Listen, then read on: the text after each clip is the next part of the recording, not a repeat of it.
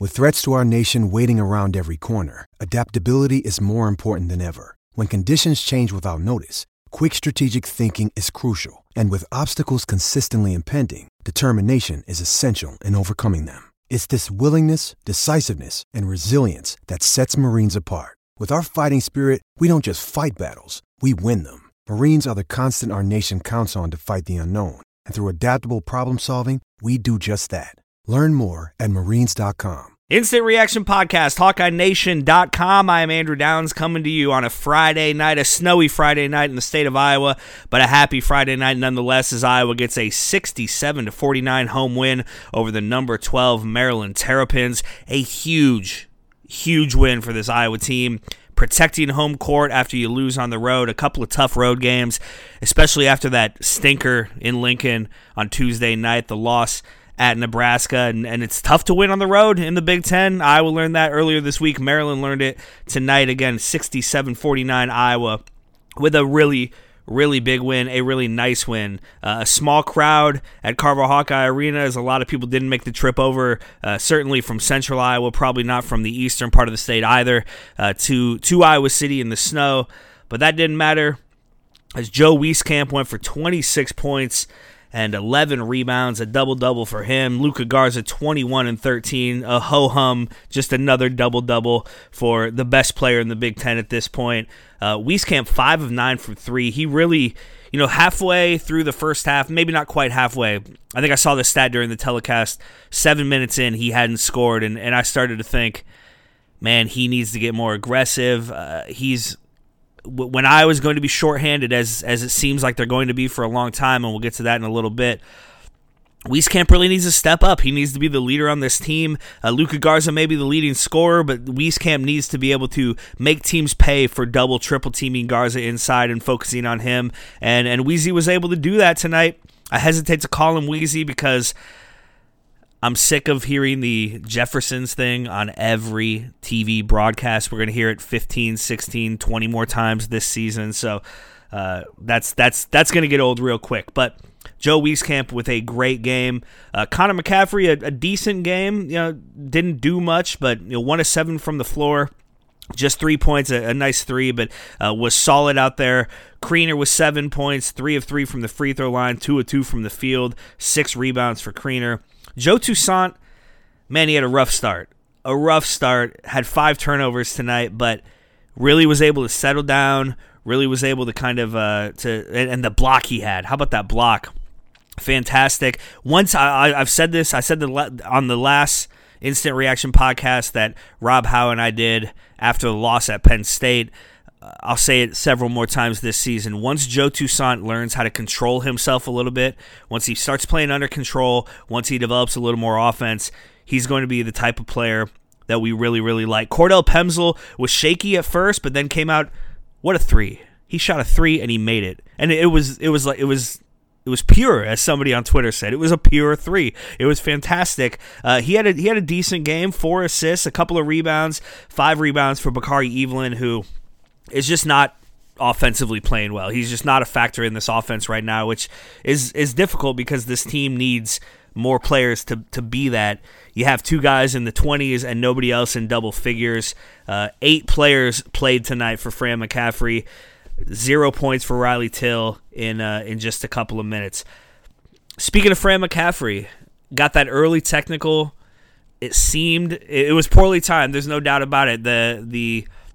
Maryland was going to the line for 3, and McCaffrey gets teed up, so they get 5 straight free throws. Luckily, only hit 3 of those, but it definitely seemed to fire up this team. Another early tech. He got one in Lincoln on Tuesday night. That didn't fire up the team quite as much, but the one tonight seemed to work. You don't want that to happen every game, though. Maryland, Cowan Jr. is a good player, didn't shoot well tonight. Smith was a force at times inside, had 13 points. He was their leading scorer and the only Terp in double figures. This is a good Maryland team, man. They just had a nice win against Ohio State earlier this week. You think they're going to be ranked in the top 10 coming into next week with a win tonight in Iowa City, a win that they could not get. Iowa, you like their chances of being ranked come Monday in the AP poll. They were the first team receiving votes just outside the top 25 this week. You lose at Nebraska. You have a bad loss to a bad team at Nebraska, but then you have a very good win against a good team at home. You like to think that vaults Iowa back up into the rankings, and now Iowa gets a little bit of home cooking. They're on the road the next game at Northwestern, but then 3 straight home games. And this is just the 3rd home game for Iowa since before Thanksgiving. It's kind of incredible when you stop and think.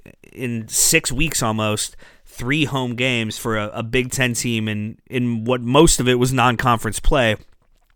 Obviously, 2 of those 3 games are conference games, the wins against Minnesota and Maryland, and you have to protect home court if you're going to do anything in this league, and especially if you're going to lose to teams like Nebraska on the road. This was a much-needed win. I stopped short of calling it a must-win for Iowa, but a much-needed win, especially if Iowa's going to make a tournament, do anything in the Big Ten this year.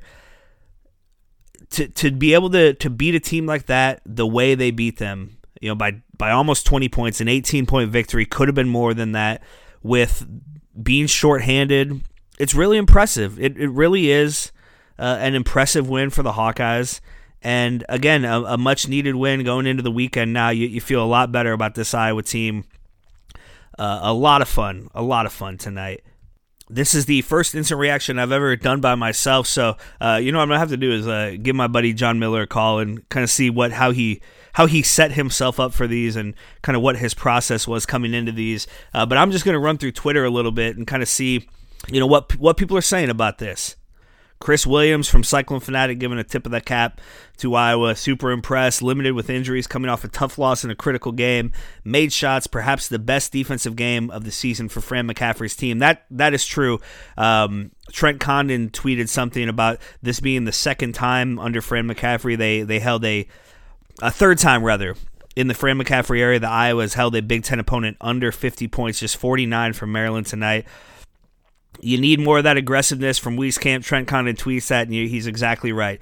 More of this from Wieskamp. He's never going to shoot as poorly as he did in Lincoln again. I truly believe that. I don't think we'll see another Wieskamp performance like we saw earlier this week. I hope we see a lot more like we saw tonight. Wieskamp and Garza combined for 47 points. The fewest points allowed by Iowa in a Big Ten game since Penn State in 2016. That's from my guy Pat Vint over at Go Iowa Awesome. Some big picture stuff. Iowa improves to 11-5 on the season. There were people who didn't think this team would get 11 wins this year. To have 11-5 as we sit here on January 10th is fantastic. 2-3 in the Big Ten, so still behind the 8 ball there. But again, you've lost 3 road games. You've won 2 home games. You hold serve at home, and you're going to do okay in this conference. You catch a couple of teams on the road, and this is a tournament team. I still think this. I still think it's a tournament team. It's hard because without CJ Frederick, we're going to need a lot more. Somebody else is going to have to step up. It can't just be the Wieskamp and Garza show every night with no third option, with no other offensive option or weapon. Somebody else is going to have to step up. It doesn't seem like that's going to be Bakari Evelyn. Who is that going to be? I don't know. It certainly would have been C.J. Frederick. It certainly was C.J. Frederick through the first half of this season. That stress reaction in his foot seems like it's going to be keeping him out for a while. Still in a walking boot. We knew he wasn't going to play tonight. But when you hear Coach McCaffery say things like, we may have to shut him down for the season. We'll determine that later. Say things like it doesn't look good. Those are red flags to me. If Fran thought that CJ was going to be back even in the next few weeks, I don't think he would be saying those things. At this point, I'd be surprised to see him before the middle of February. And even then, maybe they just shut him down for the season. It's going to be interesting to see how that goes. This is going to be an interesting season for the Hawkeyes, but man, how much fun has this been so far? Another big win tonight. You beat the 12th ranked Maryland Terrapins 67-49.